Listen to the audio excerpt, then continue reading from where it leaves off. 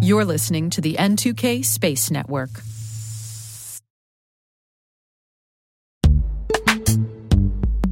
This episode is brought to you by Palo Alto Networks, the leader in cybersecurity. As AI-driven attacks increase, organizations can't afford to have network security that's stuck in the past. Discover how Palo Alto Networks can help you predict what's coming and proactively secure against it with a zero-trust, AI-powered network security platform built to secure whatever, whenever, wherever. To learn more, visit paloaltonetworks.com/network security platform.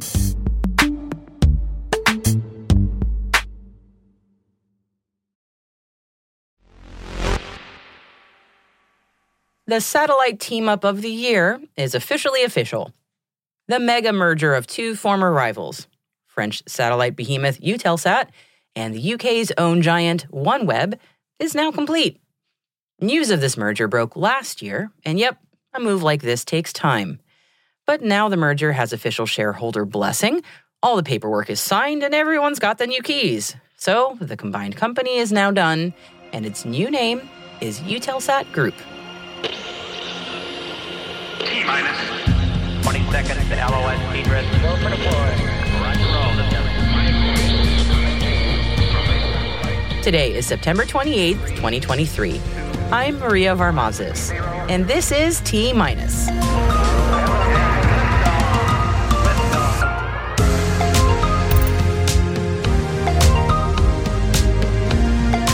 Eutelsat and OneWeb complete their merger.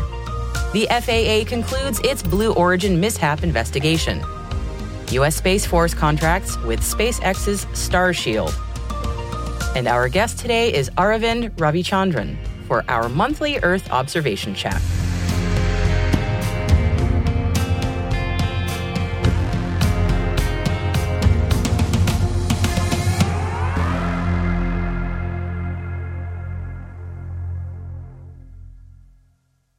And here's today's Intel briefing.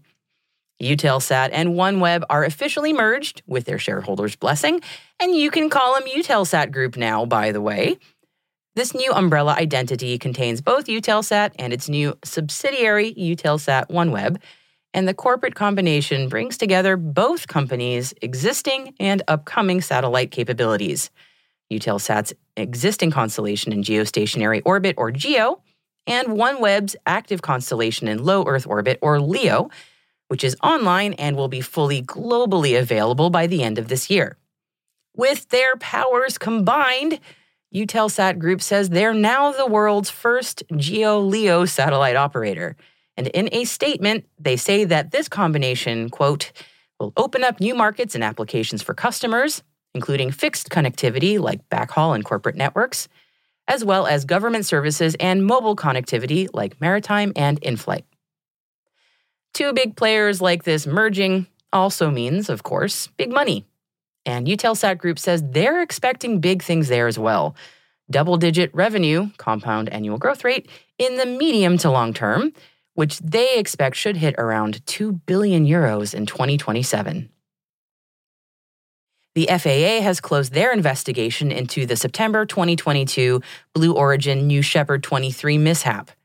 The final report cites that the structural failure of an engine nozzle, caused by higher-than-expected engine operating temperatures, was the root cause of the problem. The FAA report has concluded that Blue Origin must implement 21 corrective actions to prevent another reoccurrence, including redesign of engine and nozzle components, to improve structural performance during operation, as well as organizational changes. The FAA is also quick to point out that closure of the investigation does not signal an immediate resumption of New Shepard launches. Blue Origin must implement all corrective actions that impact public safety and receive a license modification from the FAA that addresses all safety and other applicable regulatory requirements prior to the next New Shepard launch. Does anyone else feel like the Starship investigation was a little less harsh? No, just us? Okay. And speaking of SpaceX, they have secured their first Space Force contract to provide the U.S. military with customized satellite communications under its Starshield satellite internet program. The contract is worth up to $70 million and is set to provide the U.S. military with end-to-end service, user terminals, ancillary equipment, network management, and other related services. The contract came alongside 18 other companies through a program run by the Space Force's Commercial Satellite Communications Office. It's the second big military win for SpaceX, which also secured a Pentagon contract for its Starlink services in Ukraine earlier this year. The U.S. Air Force AFWERX Directorate has selected Rogue Space Systems for 2 sitter contracts through its Orbital Prime program. AFWERX is a technology directorate of the Air Force Research Laboratory and the innovation arm of the Department Air Force. The contracts support continued development of rogue innovations that address challenges in the Department of the Air Force. Now, Rogue designs satellite vehicles and subsystems to provide on-orbit services to satellite operators and is partnering with the University of Utah and the University of Illinois on the contracts. Rogue plans to develop a functional, multi-purpose CubeSat dispenser system prototype that will solve the problem of frame-style dispenser system incompatibilities with the funding from the contracts. And the funding amount was not disclosed in the press release. Space communications company Mynaric has announced an important product milestone of its Condor Mark III optical communications terminals. The company's Condor Mark III passed optical verification and Phase 1 of interoperability tests in the Tranche 1 program of the Space Development Agency. Mynaric will supply the Condor Mark III terminals to Northrop Grumman satellites for the Tranche 1 transport and tracking layer programs. The UK Space Agency has announced new funding for technology development that could boost UK leadership in space. The funding, up to £65 million, comes from the National Space Innovation Programme and will be used to support high-risk, high-reward projects designed by British organizations. The first round of funding of up to £34 million is open to proposals that will drive innovation, accelerate the route to market, and catalyze investment in the UK space sector. And the remaining funding will be split across further calls over the next 2 years, with projects running until March 2027. Iran has successfully put up a new reconnaissance satellite into orbit, according to the country's Islamic Revolutionary Guard Corps. Despite criticisms from the West, this is the third launch of the imaging satellite Noor, which means light in Persian. Iran launched Noor 1 in 2020 and a second version last year. The Noor 3 satellite was reportedly launched to space using a Qased, meaning messenger, carrier rocket developed by the Iranian military. And my apologies for my Persian pronunciation there. It's reportedly been placed in an orbit 280 miles above the surface of the Earth.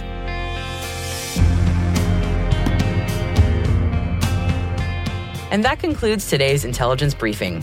If you want to learn more about any of the stories we mentioned in the show, we've included links to further reading in our show notes. We've also included a story on Taiwan's space tech startup collaboration project, and one on Space Rapid Capabilities Office procurement, and a link to the CBS documentary on space tourism. You'll find links to all these things and more at space.n2k.com.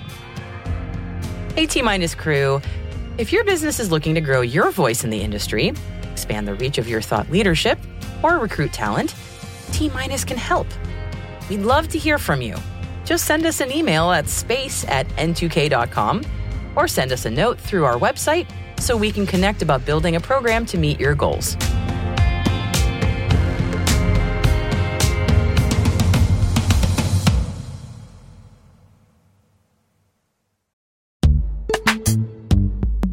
Imagine a world where you're always one step ahead of cyber threats, where your defenses are impenetrable because you see what others don't.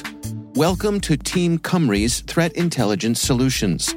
With real-time access to the world's largest threat intelligence data ocean, they enable you to turn the tables on attackers. Transform your security from reactive to proactive through accelerated threat hunting and incident response, made possible through automation.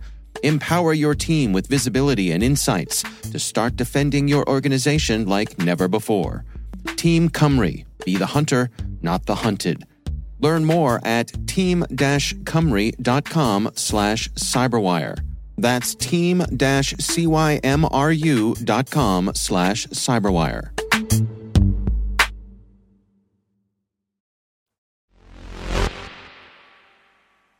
And our returning guest today is Aravind Ravichandran, the founder and CEO of TerraWatch Space.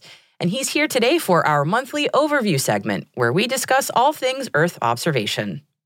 Aravind started off by telling me about the two events that he recently attended that cover the Earth observation industry.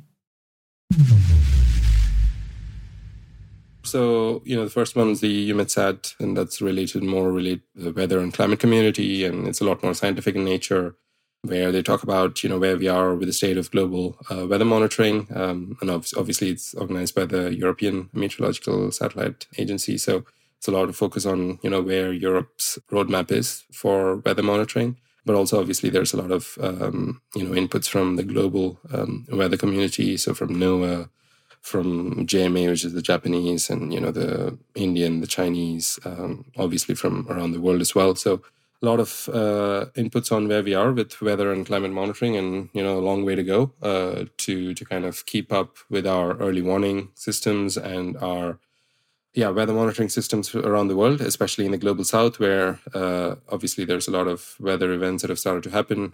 It's happening around the world, but then some countries are better equipped to respond to it than others. And the second one was more commercial in nature. That's the World Satellite Business Week, which is a yearly conference organized by Euroconsult. So the first couple of days are about satellites and small sats and all things related to satellite manufacturing, launch, and ground systems. And the last couple of days are about Earth observation. So talking about where we are with different companies, how their business models are evolving, a ton of updates on what the companies are up to, how they're thinking, where they're going. But I think more importantly, the conversation is shifting to not just we are launching the satellite, we are starting to get into the details of, okay, how are we going to continue to exist as a company? What's our financial sustainability? How are we differentiating? Because maybe 3-4 years ago, it was all about, looking forward and what's coming up, which is always exciting. But I think now we are reaching, in the hype cycle, a lot more reality checkpoints of, what can keep the business going? How can we continue raising funds? Who can we partner with in order to go to market? So I think the conversation is shifting there. Any trends you're seeing in terms of plans for how to attack the market, so to speak? Yeah, I think I call that, and I wrote about it recently, about the difference between a technology-driven strategy and a problem-driven strategy. So when a lot of companies start, they are technology-driven in Earth observation, where I have a new sensor, I'm going to launch into space, make it work, and that's the focus. Obviously, that technology has some applications which they are aware of. So, they are not launching for no reason. They have some applications behind that technology, but then it's not really focused on solving a problem, right? The problem is, can it help detect methane leaks on a pipeline better than any other way? And the answer is yes. That's the problem that you try and solve. That's a very different way of approaching starting a company. And there have been companies that are started to solve that specific problem. They didn't say, I have a hyperspectral sensor, I'm going to launch.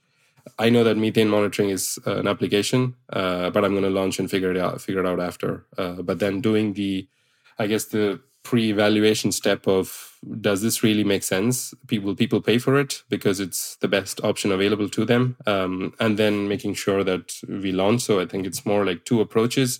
Neither is, good or bad. I think I always feel like we need to be in the middle of both. We can't be too technology driven, and we can also not afford to be too problem driven, because customers cannot articulate what their problem is sometimes. I think companies are becoming more problem driven, which means that they're starting to execute a lot of go-to-market plans. So that's very interesting to hear. And I imagine also, as the market continues to evolve, there's some thought around who has access to what data set, how that data set is getting sliced and diced and sold up, and also how it's being shared. And especially in an international market, I imagine this gets complicated and maybe territorial a little bit. Any thoughts on that? Over the last 10 years, we have launched a lot more satellites than we have ever have, which means that we can conclude that a lot of countries are also taking notice. Maybe they used to buy data, or maybe they never used to use data at all, whether it is for national security or whether it's for environmental monitoring or for commercial use cases. So countries have either develop their own Earth observation strategies or have companies try to propose them options in a way that they can kind of own their sovereign assets, so to speak. And obviously, Earth observation industry has kind of responded, so to say. They are obviously proposing they can come and buy data. You want to use data for bushfire monitoring in Australia, or you want to monitor your infrastructure, whether you're in the Middle East, or you want to monitor something else for national security purposes. Obviously they can buy data. With the industry moving forward, there are more business models coming into the foray where companies are starting to offer satellite as a service or space as a service, different names, different meanings. But essentially what it means is a company can just offer a satellite, one of its satellites to a country and let it either buy the entire satellite or lease some of its capacity. You have companies like iSight today who have satellites almost in their storage that they can then take, refurbish, and then give it to customers in a lead time of probably a year to 2 years, which is crazy for having a satellite launched up and having data come down, which is great, right? Like, and Satlogic is now proposing that for optical, for different sensors. And we're sure to see a lot more companies also follow that route to propose these new models where countries can now make decisions and actually execute them on faster. Because historically, you'd have to make an order for a satellite, and then by the time it's delivered, again, if you think of it from a country point of view, politically, it would be probably the next election cycle, and somebody else is probably reaping the benefits of an order you place, right? Yeah, and it sounds like it's a solution that also scales well, as opposed to saying everybody kind of figure it out on your own. And you can rely on the expertise that's already there, but then you still own the asset, so you don't have to, again, wait for a task or something. One thing I'm wondering about in that model, I had been hearing about situations where the imagery that was received from a satellite in certain applications was not actually necessarily relevant for the location. I'm thinking specifically about some situations in Africa where agricultural data was not actually accurately understanding what was going on the ground in a way that was useful for the customers. And there's some discussion about, like, basically because of the way that the agriculture is done, the data is not parsing things correctly. I'm being very general. I'm just wondering if what you're talking about, if that helps with this issue, in the sense of, like, if the nation sort of owns that satellite at that point, they can better customize what they're receiving, or is it still a little bit of trying to get things to fit? I think a very good example as well is how you monitor farms in the West versus farms in the developing country. I come from India myself, and I know for a fact that in a lot of developing countries, there are a lot of smallholder farmers, meaning they don't own acres and acres of land. They own very, very small pieces of land. And satellites probably in the West are designed to kind of monitor large fields. And they can, even if there's like errors in the way that they operate and the resolution happens to be too low, it's fine. Because, large acres probably owned by the same company, they don't need to know. But then if you go, to the South or to the developing world and you look at how farmers operate and how the agriculture sector is set up, they need very high resolution, right? Like, if not, the data is not very useful for them. So it's about also delivering the services and products that are fit for purpose. And that's why we need Earth observation to be also localized. It's easy to say it's scalable because we're mapping the globe and we're kind of doing the same thing. But then if we do the same thing everywhere, it's probably not going to work in all cases. So next time I speak to you will be in about a month. So I imagine there's a few things maybe between now and then that you're looking forward to, or things that are on your radar. Anything you want to share? Over the next month, what I'm going to be excited about is, there's going to be some updates on what each of the Earth observation companies are doing whether it comes to, whether the earnings of the companies. Any companies you're particularly looking for? Well, of course, the usual suspects, right? Like, there are like 4 or 5 companies. Satlogic just provided a financial update to talk about what their status is. We expect the planets and the Spires and Black Skies of the world to do that. September is the end of the quarter. October is when, they start reporting the earnings for the previous quarter. The second thing was about the launch market and what's going to happen to Earth observation satellites, because Earth observation satellites typically launched and frequently launched on 2 launchers. One is SpaceX. There was Rocket Lab. Rocket Lab failed recently with the Capella space mission. Unfortunately, they lost a satellite, and they're yet to actually complete their launches on their side.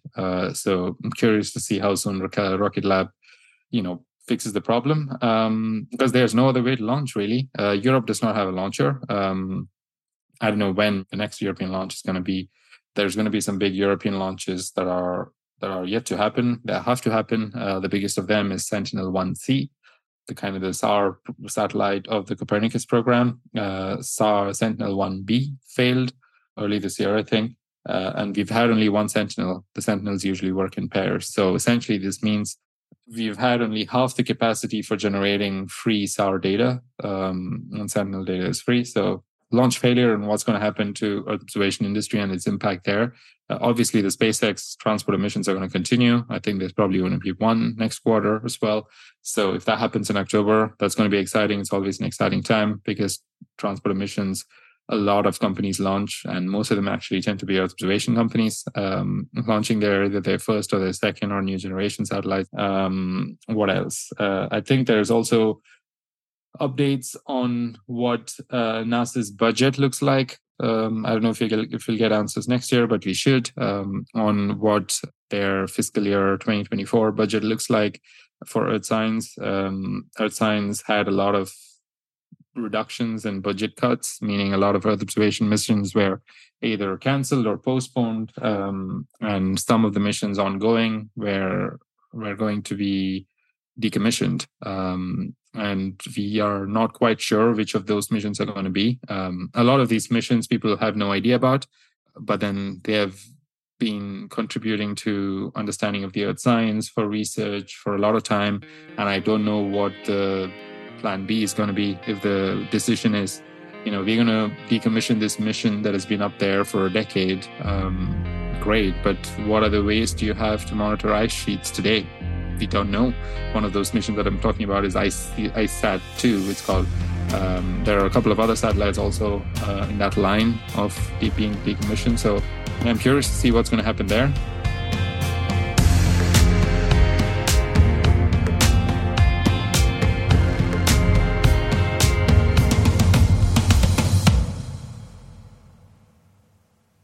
We'll be right back. With over 8,000 threat hunters analyzing over 65 trillion signals daily, Microsoft works tirelessly with the federal government to keep our nation's data secure. This 30-plus year partnership is driving mission innovation that is secure by design.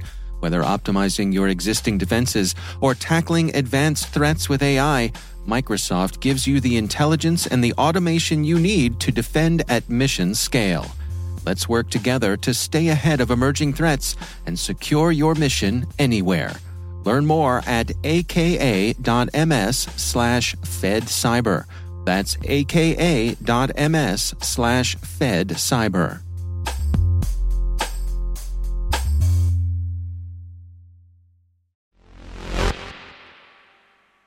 Welcome back.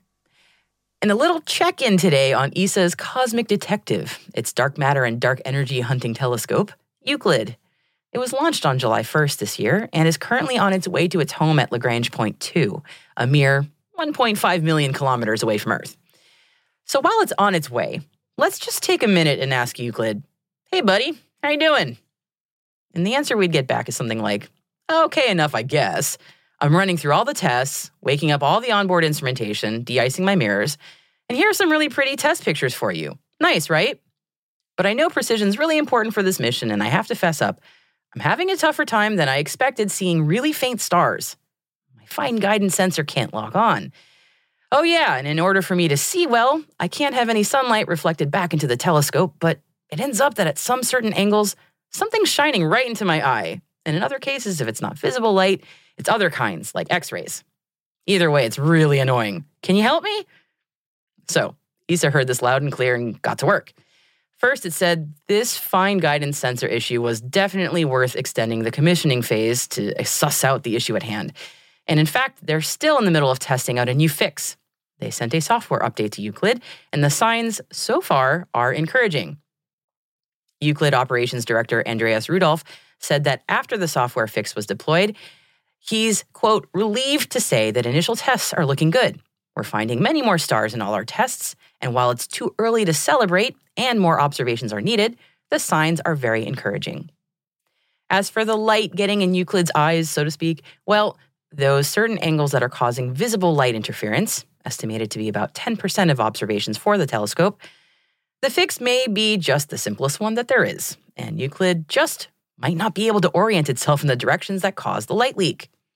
For non-visible light issues, thankfully they know about the issue, so simply repeating observations affected by stray X-rays would allow them to fix any gaps in data there. So, glad we could check in on Euclid as it continues its commissioning, and wishing only good things for the teams at ESA who are all working very hard on getting Euclid to its new home and in good working order. And when you get there, happy dark matter hunting, Euclid.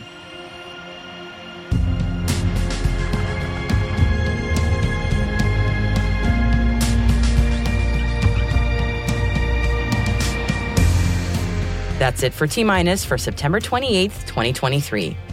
For additional resources from today's report, check out our show notes at space.n2k.com. We're privileged that N2K and podcasts like T-Minus are part of the daily routine of many of the most influential leaders and operators in the public and private sector, from the Fortune 500 to many of the world's preeminent intelligence and law enforcement agencies. This episode was produced by Alice Caruth, mixing by Elliot Peltzman and Trey Hester, with original music and sound design by Elliot Peltzman. Our executive producer is Brandon Karpf. Our Chief Intelligence Officer is Eric Tillman. And I'm Maria Varmazis. Thanks for listening. We'll see you tomorrow.